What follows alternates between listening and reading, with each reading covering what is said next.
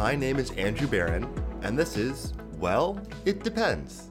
The podcast where I present the pros and cons of financial decisions so that you, the audience, feel better informed when you are confronted with these decisions in your own life.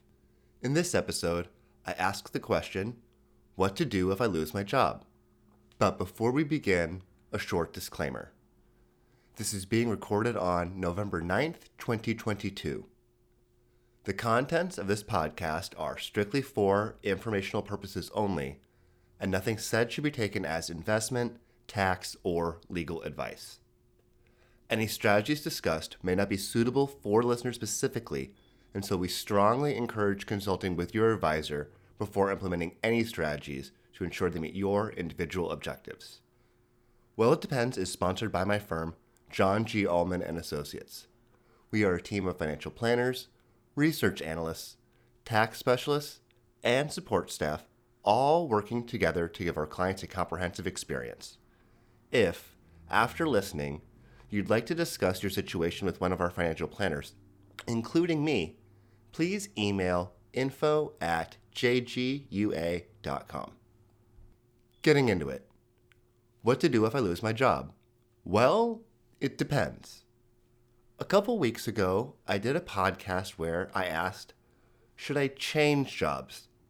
And I wanted to do a related question where instead of choosing to leave, one is let go from their job. An example of this is we're seeing from major tech companies like Twitter and Meta. If you're suddenly let go, the first thing you need to do is assess your situation. How stable are you financially? Financial planners recommend having an emergency savings account for this exact purpose. I tell clients to have 3 to 6 months of spending.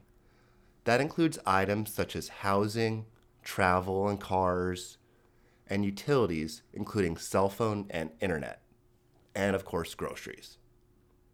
If you have minimal saving resources, consider cutting back on your spending and focusing only on what you need.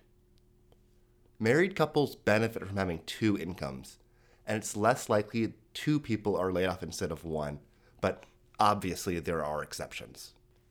Next, you'll want to check into your unemployment options.